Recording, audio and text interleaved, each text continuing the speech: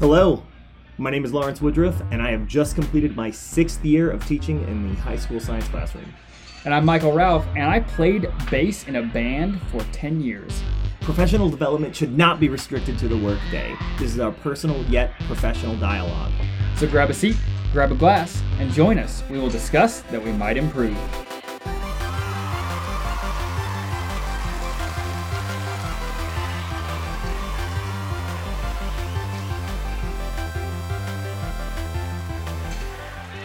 Today we are drinking Boulevard Dark Truth Imperial Stout. This is our first repeat beer entry of the show. Which does not bother me in the slightest, as it is one of my favorite stouts. It is, and I am excited to come back to it also. This is actually a recommendation from a listener who will be joining us here in just a little bit, so I'm excited to get his take on the beer because I'm led to believe he knows a little bit more about beer than we do, so he's going to tell us all about it. Yeah, he's going to tell us why I like it. This month, we're turning our attention back to grading practices. We have kind of had glancing blows on grading practices for several episodes. We did one very early on the nature of motivation and how our evaluations should be accurate representations of what students can do. And so this month, we're actually going to come head on and talk about standards-based grading because that is a popular topic in education right now. There are some people who like it. There are some people who really don't like it. And so we're going to spend some time debriefing exactly how we might come at standards-based grading and how that might compare to some other grading practices that we've either used in our classrooms or maybe that we know about from across our professional network. So this month, let's do SBGs. Yeah, full disclosure, I'm a big fan of SBGs. I've been navigating a standard system for a few years now. Every year it looks a little different than it did before, but I'm sort of comfortable working in this space. So when we talk about standards-based grades, I think it's worth defining what it is we're discussing because at first blush, I usually don't tell people that I do standards-based grades because what I think of as my particular flavor is a little bit divergent from the most popular versions. But I think that there's a core philosophy that we can highlight and then some of the variations that you might see across different practices because really, there's no one-size-fits-all for almost anything in a classroom. And so what are standards-based grades? In its purest form, that a standards-based grading system is one that acknowledges proficiency for certain performance or knowledge objectives, contrasting with not proficiency in those performance objectives. And in some pure elysium of standard-based gradings, there aren't even necessarily ratings or associations or grades or letters associated with this. It is either, yes, you are proficient in these things, but you are not proficient in those things. And so one of those strengths about them is that they help the student and the teacher identify areas of growth where they as a group can, or as a partnership, identify the standards that we haven't met, and that's where we need to invest our time together to improve.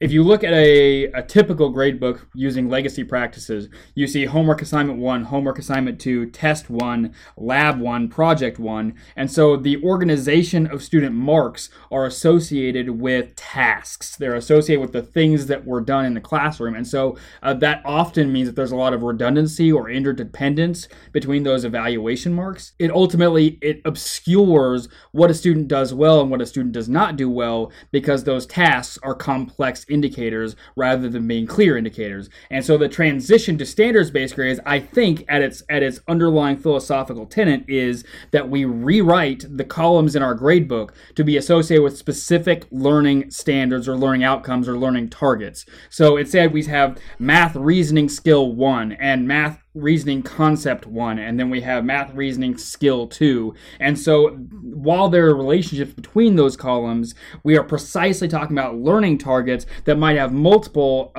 growth opportunities throughout the classroom or multiple opportunities to demonstrate mastery of those concepts. And so we're no longer associating what's in the gradebook with tasks, but are rather associating them with learning targets. I think that's what the core of standards-based grading is, and there are a couple of other practices that are then often associated with that. The most common of which is collapsing the grade scale. So instead of having a 100-point percentage-based evaluation mechanism, almost always, whenever I see standards-based grading implementation, you see those association with learning targets and a collapsing of the scale down from a 100-point grading system to something much more manageable and thus, I think, much more accurate, something like a 4-point grading scale or a 7-point grading scale, almost always less than 10. And there, if you want to know more about just what standards-based grading is, I found a pretty good description of what it typically looks like at Common Goal Systems, Inc. They have a website, teacherease.com. So I've got a link up on the show site. If you have no idea what standards-based grading is, pause now and go check out that link so you can get kind of the gist of what we're talking about, because we're gonna move on from here.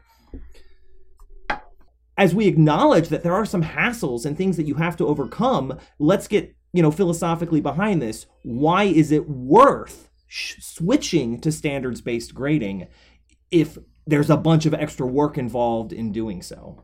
Is because if we stay within our current legacy grading paradigm, we have a problem of purpose. The current grades serve a variety of purposes: communication, self-evaluation, sorting and selecting, and motivation and program evaluation. I'm currently referring to a document written by Ken O'Connor and Wick Wormley, published in 2011, talking about some critiques of current grading practices. And the problem is that when your purpose is diluted among so many different possible avenues, then you really kind of fail to achieve any of those with precision. So we need to get on the same page and then maximize whatever that purpose is. So if goals are to help us identify what students can do, then that should be what they know, that should be the only thing that they do.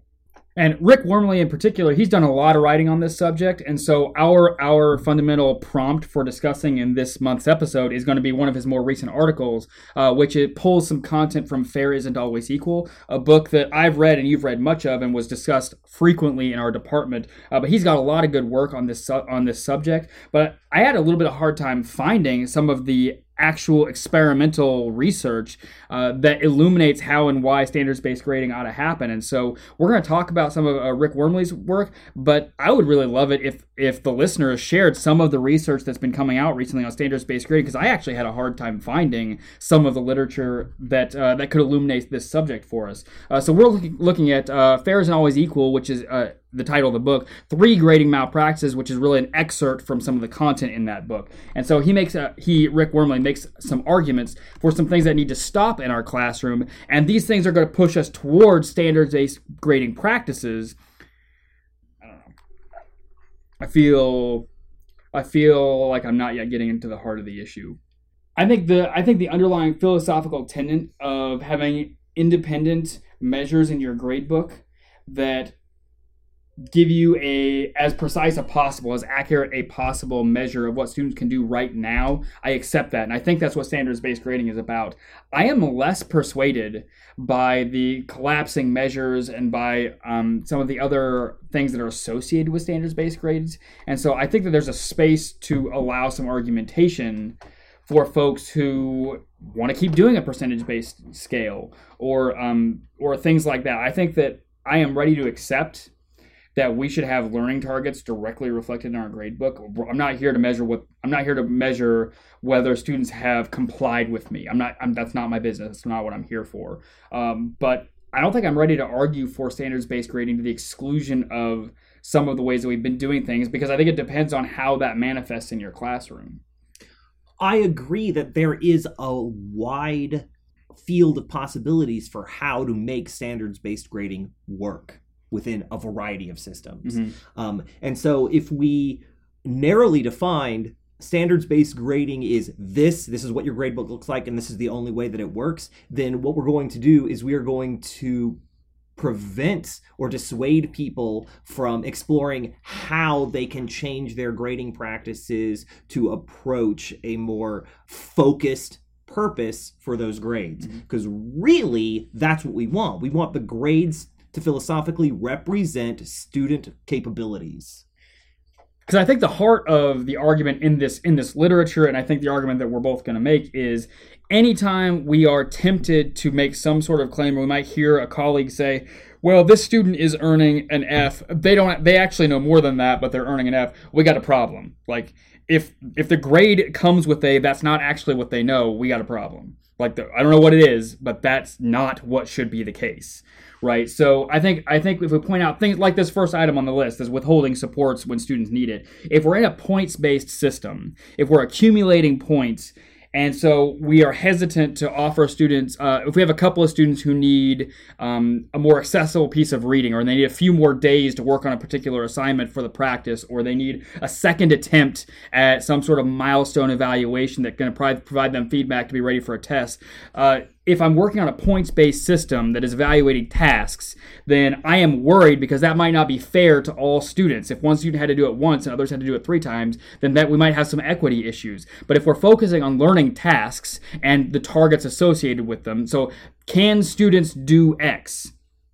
If this student did it in one try and this student did it in 3 tries, it's irrelevant. There's nowhere in the gradebook for that to be a problem. And so ultimately what it comes back to is liberating teachers to not be victims of their own system. It gives us more license to exercise our judgment to make sure everybody has equal access to the learning opportunities until they have learned the material. And so I think that that's possible in legacy practices, but it's a lot more facilitated in more standards-based environments, and so it's associated with the behavior. But I think that is not necessarily. There are standards-based systems that are very rigid and rigorous and inflexible and unforgiving to students, and there are also some traditional gradebook practices where teachers feel very comfortable executing that license. So I think.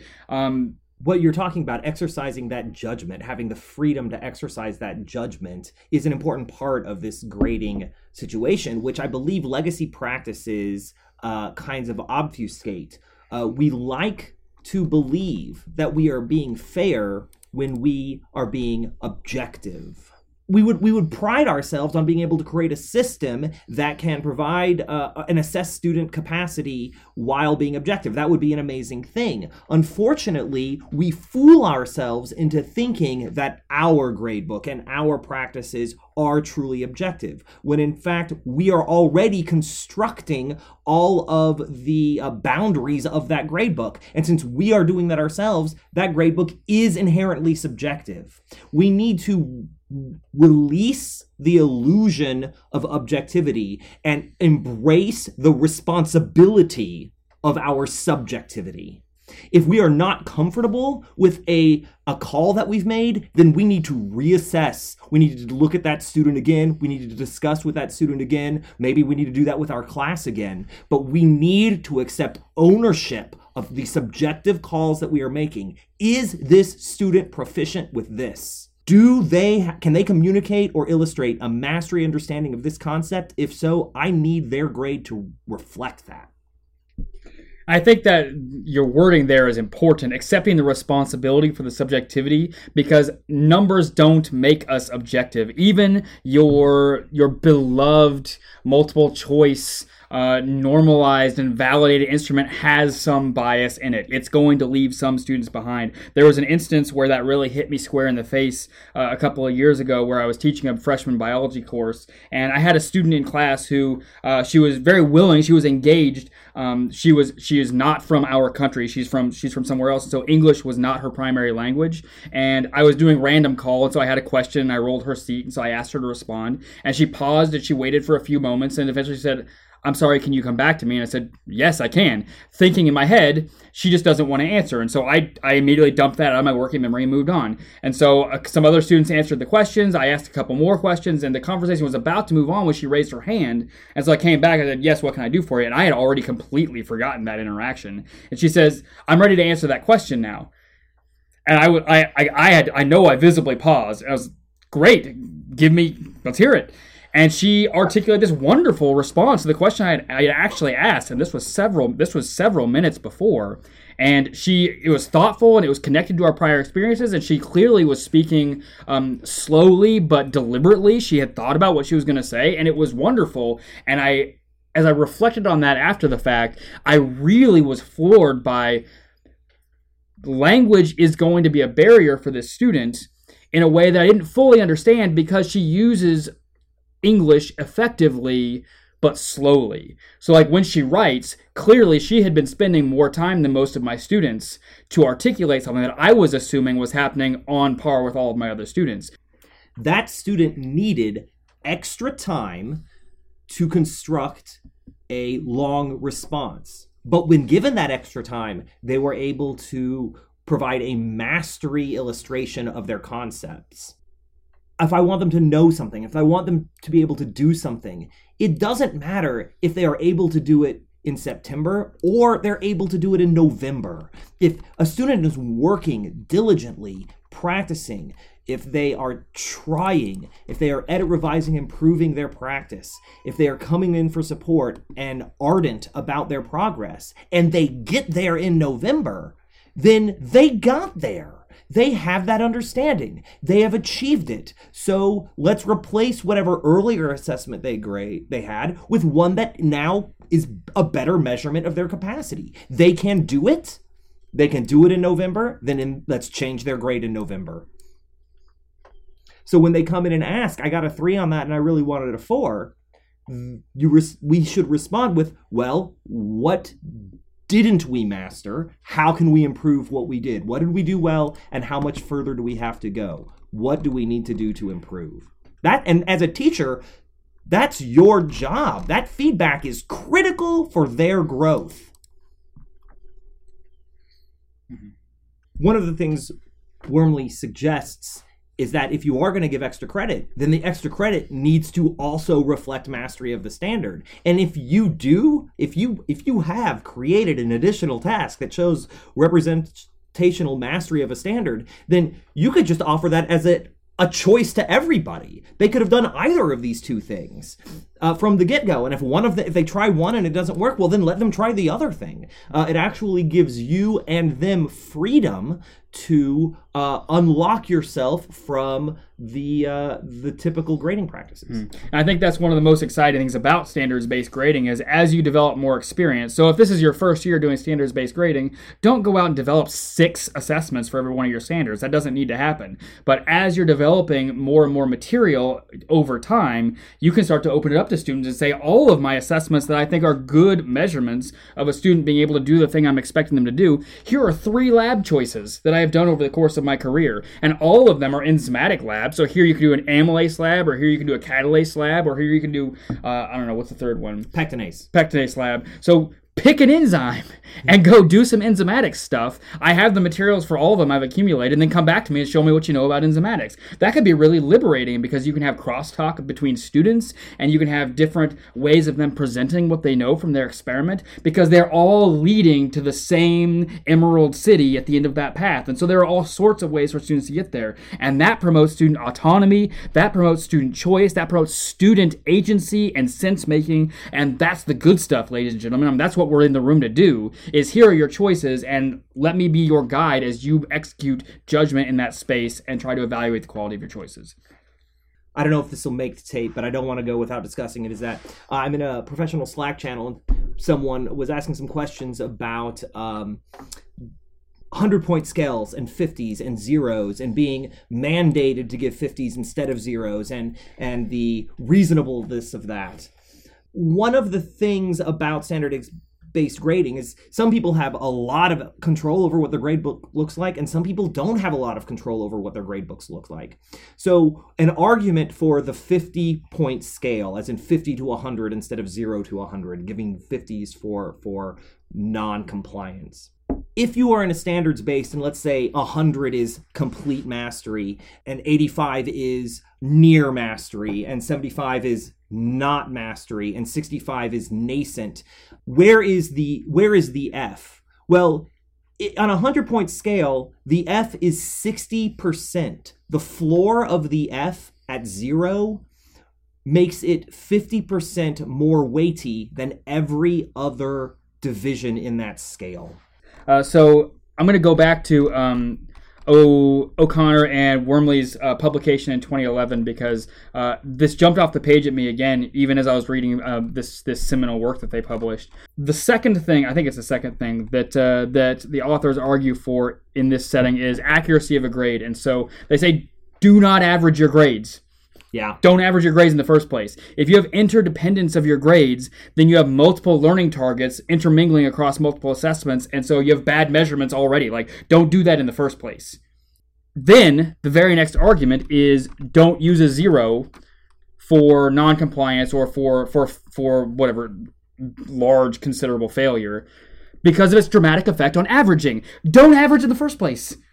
Like, we've already covered that. So if you accept the original argument that you shouldn't be averaging, then you're not going to have very many grades in your gradebook in the first place, and there might be meaning between a 20% failure and a 40% failure. If you have a good measurement, that might happen. Now, if you collapse it down to the smaller grading scale, then none of this argument has any meaning in the first place, right? So if you've got a smaller grading scale, then, I don't know, go have a piece of pie and come back in a few minutes. But if you're doing the percentage grading scale, like I did, I never did go to the smaller grading scale, there might be meaning in having that space from 0 to a 60 for failure to give some information on where they are in this pathway to success. And there might be an argument for having a higher threshold before I'm willing to say, yes, you have enough mastery to be able to progress in our larger school system.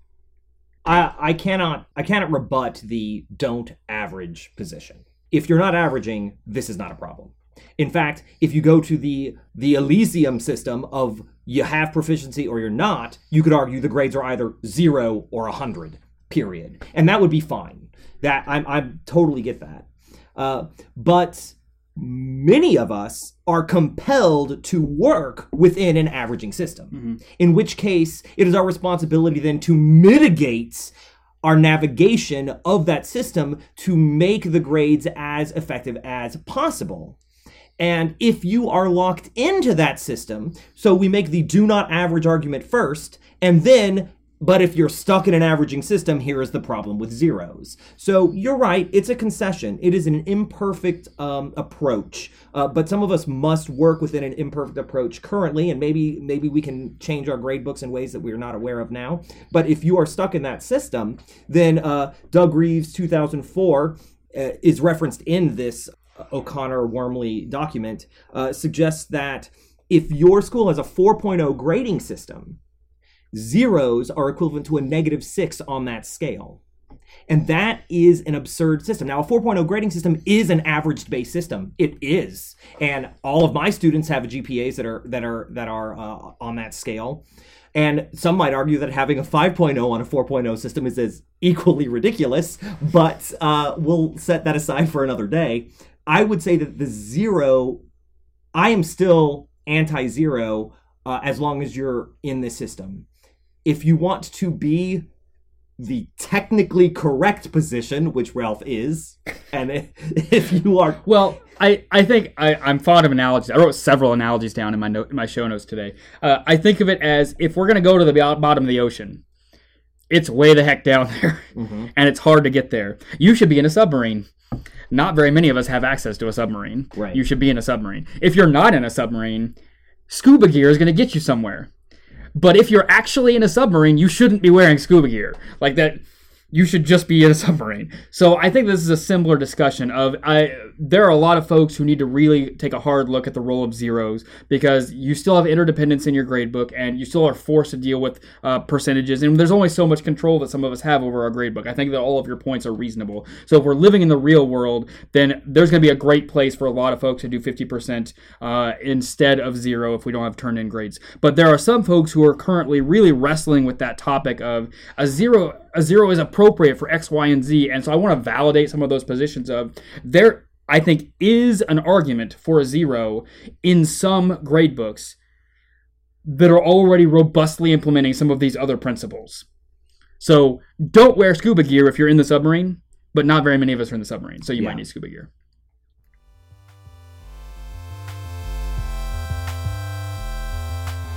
Now we do other stuff.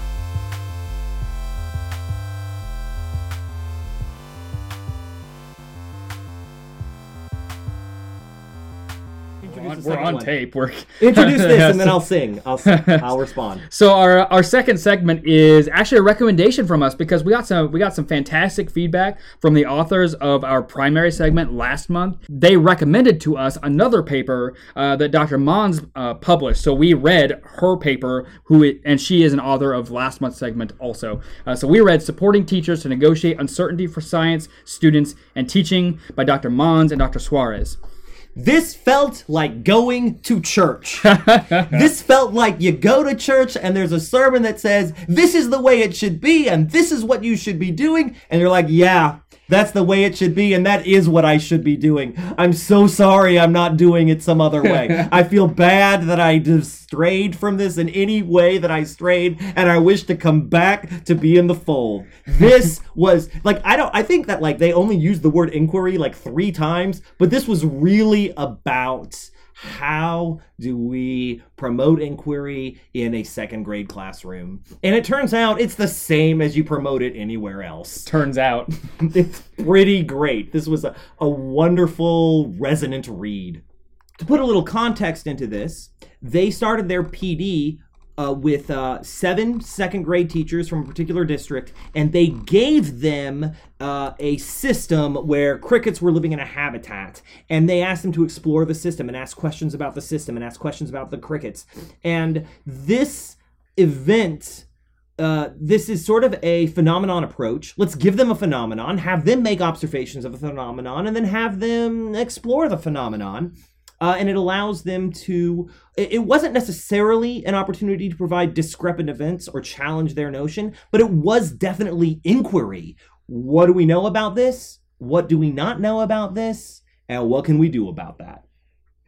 Sure. So they defined scientific uncertainty early in the paper to say there are these scientific and engineering practices in the NGSS framework, and they tell us to do things like ask questions. But if we just have students plop them down in front of crickets and say, ask questions about those crickets right now, they're not actually asking questions in a way that represents the scientific skill that we're trying to grow in them. And so we have to provide them a space for scientific uncertainty, the way scientists experience uncertainty as they're pursuing new knowledge, so that they can understand when and how to ask questions when there is an ambiguous space in front of them. They're not sure exactly where they're going. They're not sure exactly what's going on in front of them. And so how do they ask meaningful questions to create structure in a space that is lacking structure? So it's not just about isolated investigations. It's not just about isolated numerical analysis, but about choosing and deploying those scientific practices in an ambiguous space that reflects and prepares them for operating in the ambiguous spaces of professionals.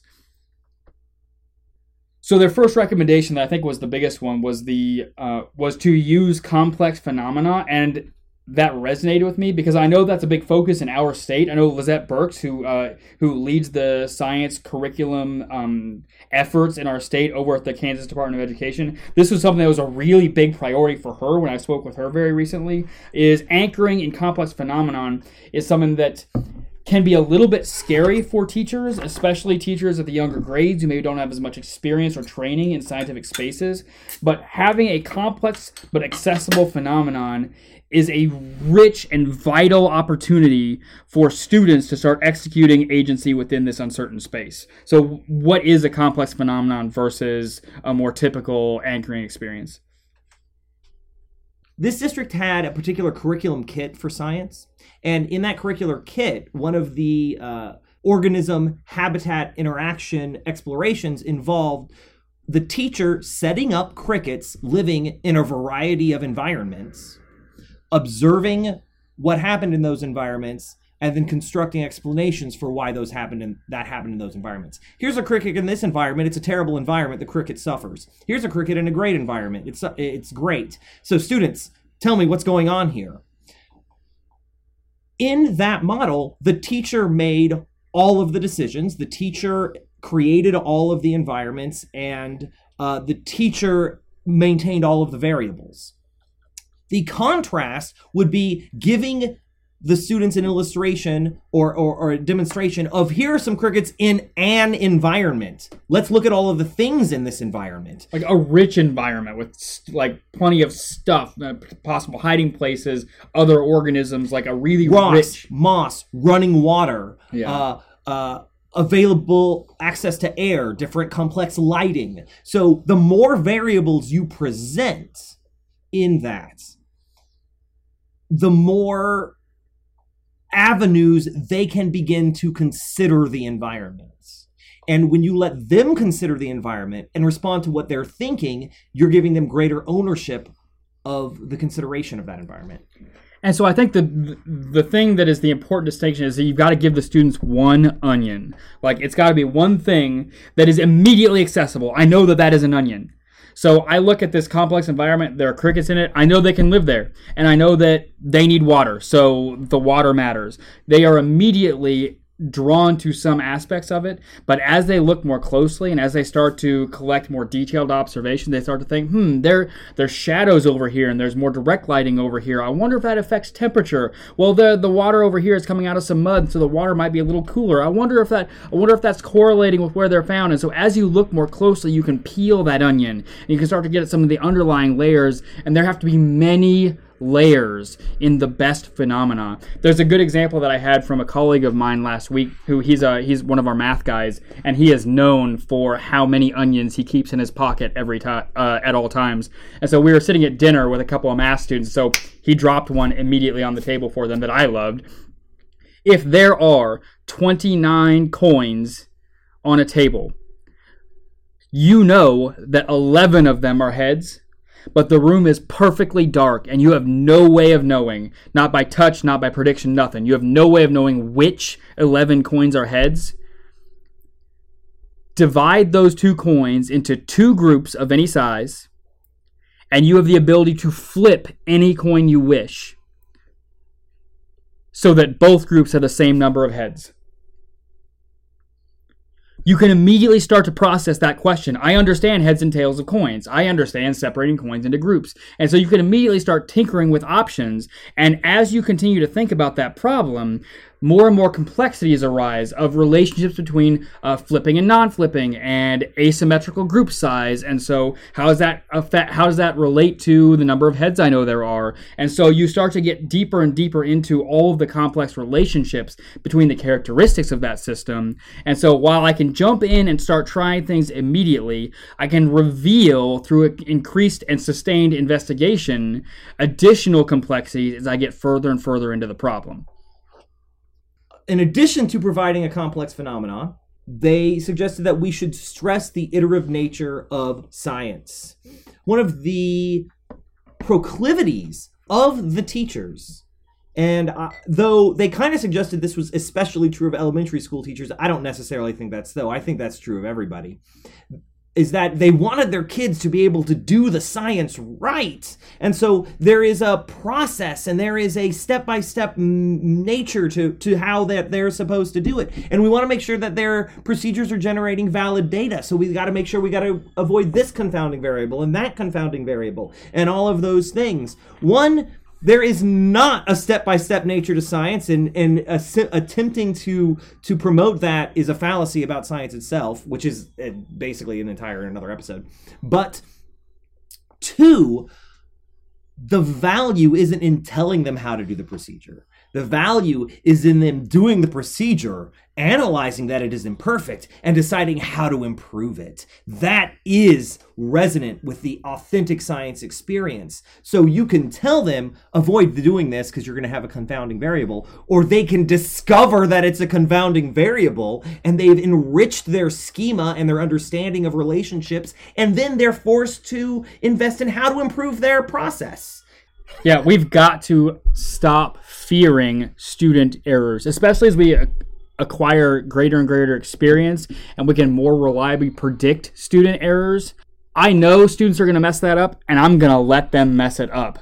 My ability to predict that error is not valuable to them. It's just not valuable to them. And I think that's particularly exciting for elementary school teachers, for folks who are teaching the younger grades, because it basically says let the students play. Like, that's great news, right? That's going to be a lot of fun for them as they start to make insights and they start to make revisions to what they're doing. So there was one concern that I had as I was reading this particular section, is I am always hesitant to make a recommendation or a should be do more of something, because if spend more time on something is always the answer, we'll never be able to do everything. But this is really a situation where we're saying spend more time on something, and I think I'm going to commit to that. I'm going to say we have to spend more time on something. Well, no, it means commit to your priorities. Right. So what I think I'm coming back around to is don't waste your time telling them how to do an experiment. Okay, I'm with you now. Don't waste your time telling them how to do 6 experiments in a year. Invest your time letting them figure out how to do 3 experiments in a year. Boom. Okay. I love this sermon. I'm again at church. I love it. You're right. This paper, though we've been talking about how to implement inquiry in the classroom, this paper is actually supporting teachers to negotiate uncertainty for science students and teaching. This is about professional development for teachers. How do we encourage teachers to adopt inquiry approaches in their classroom? There are a lot of parallels that were employed here that resonate with the discussion that Ralph and I had in an episode of Life of the School, which will be released June 2018. On that podcast, we discussed the importance of having discussions, small group, individual, one-on-one discussions about our practices in our classroom. And the PD model that they are promoting here coincides with lots of the things that we say in that particular episode of the Life of the School podcast. Though these individuals were not in each other's classroom, a part of this PD included deconstructing videotape of each other's classrooms, which is, an estimate of doing the same thing. So I see you teaching, I see your interactions with students, I see your in vivo decision-making processes. Let's deconstruct those. How could we, if we could relive it, how would we do it better? So that they can reflect and become better is an effective practice for changing teacher behaviors. There were folks who said, I'm not sure I want to or can or am inclined to make a change that we're discussing. Then I see it happen in somebody's room and I say, okay, I can envision myself doing some of that, or I can see a version of that, or I can see a way that can shape my practice. And that change would not have happened without actually seeing it going on in somebody else's classroom. And that happened more than once in the narratives that were described in this paper. So it's not just that people are providing feedback to the folks who are on the video, but the video, the presence in somebody's classroom, gives me an avenue to see something that I might do myself that would not have changed me if I had not had access to that vision.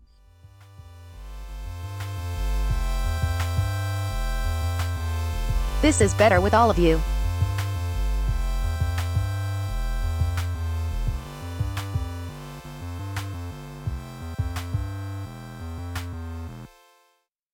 Okay, for our third segment, we are going to do some peer review, but we're going to change up some of the format a little bit because we actually have a peer on the show this month. We have Aaron Matthew, who is a biology teacher at Acton-Boxborough Regional High School in Acton, Massachusetts.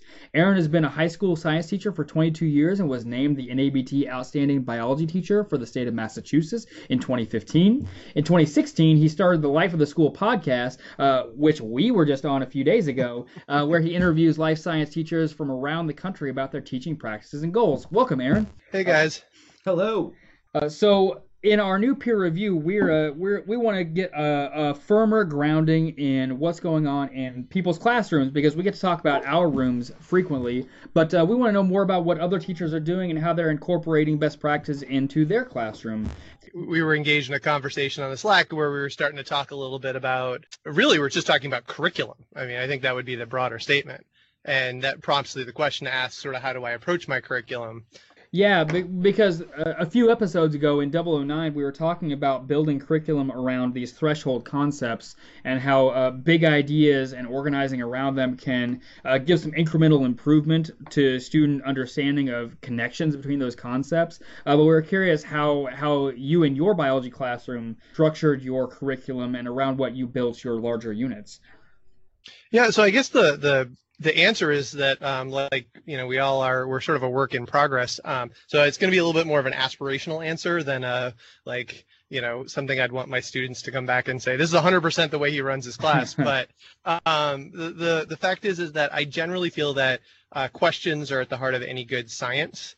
And so I try to focus my curriculum both a hand in glove with a combination of questions and learning objectives. So either I try to create scenarios where I look at the learning objectives and try to find out, what's a lab or an activity or something like that that will spark students to generate questions, or I try to come up with engaging questions that will spark, student discussion and students to follow up and develop better questions and more inquiry about the topic. So for me, questioning is so important to science because you never stop asking questions in science. And so my curriculum development is always around questions.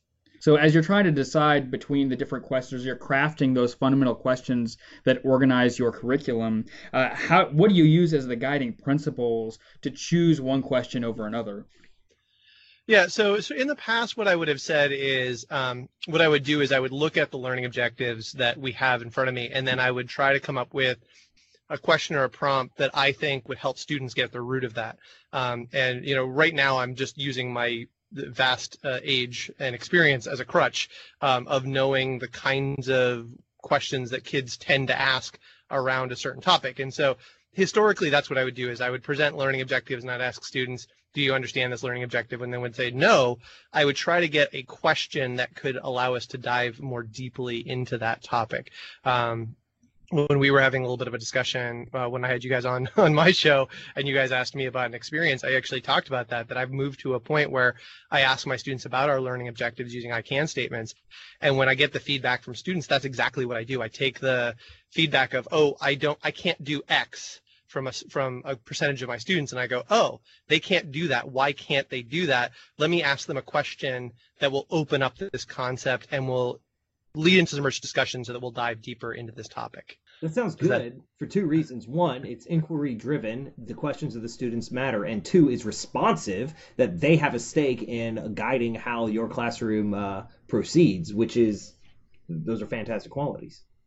Yeah, but sort of to be self-critical and self-reflective, your opening question, which I deftly avoided, which is how do you use phenomena, which is, I hope you noticed, I didn't bring it up at all, because I think that's actually a significant weakness for me. I've been to professional development that Paul Anderson ran, where he shows us a phenomena and then we brainstorm out questions and we go through this iterative process of really diving deep and getting to that point over a couple of days. And that's an experience I've tried to model with some of my classes, but I'm really uncomfortable at that in doing that, and it's something I need to continue to experience, really developing phenomena. I think the one place where I do it well would be in labs, where I know that I'm going to show a sort of a baseline materials and methods of, when you drop these little yeast spheres in hydrogen peroxide, they drop down to the bottom and they float up to the top. And then that phenomena allows me to ask a bunch of questions and then open up a bunch of stuff. So I definitely do that, but very much I close the inquiry box a lot so that I control a narrative about what I want them to open up to. I don't think I go to full broad inquiry based off of phenomena particularly well at this point.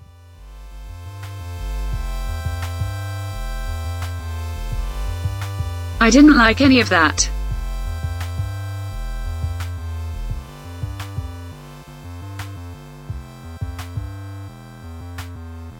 All right, let's talk about the beer. Yeah, how was the beer? So it's it's a stout. It's a chocolate stout. It's an imperial stout. I think it's a really well crafted stout. I know you guys drank this on, what did we say? Drank this on episode 7.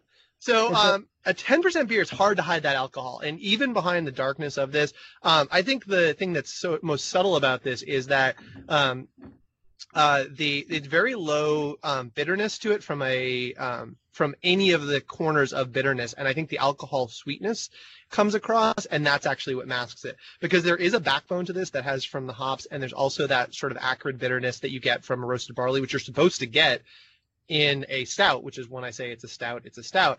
But you're right, the chocolate notes come forward, and I think it's the alcohol sweetness that brings that perception forward, so that you're not getting a traditional caramel malt sweetness from this, but that alcohol backbone that's in this beer is bringing that chocolate up, particularly as it warms up. I didn't notice the chocolate as strong when I started the beer, but as I'm now, 14 ounces or 10 ounces into 12 ounces of this beer, that chocolate note comes forward, and I think that the reason is you're getting a little bit of that sweetness from the alcohol. So. Couldn't have said it better myself. No, you could not have. Yeah, I can talk about education, but I can also talk about beer a lot. That's what a beer expert sounds like, ladies and gentlemen. We said in our framing episode, we are novices who are blundering through our beer explanations, and that's what an expert sounds like, ladies and gentlemen. We really appreciate you listening to us. Jump in and give us some comments. How do you do grading, or what research do you know about that guides your grading practices? Check us out on twopinepplc.com. We really want your feedback, especially if you've got some of that research. Or you check us out on Podbean. They're one of the many podcasting apps that are out there, and you can download it on your phone or you can listen to it on the computer. But they're a great service that has our show. Subscribe on there to make sure you get every month's episode when it comes out regularly. Otherwise, discuss research, struggle well, and stay curious.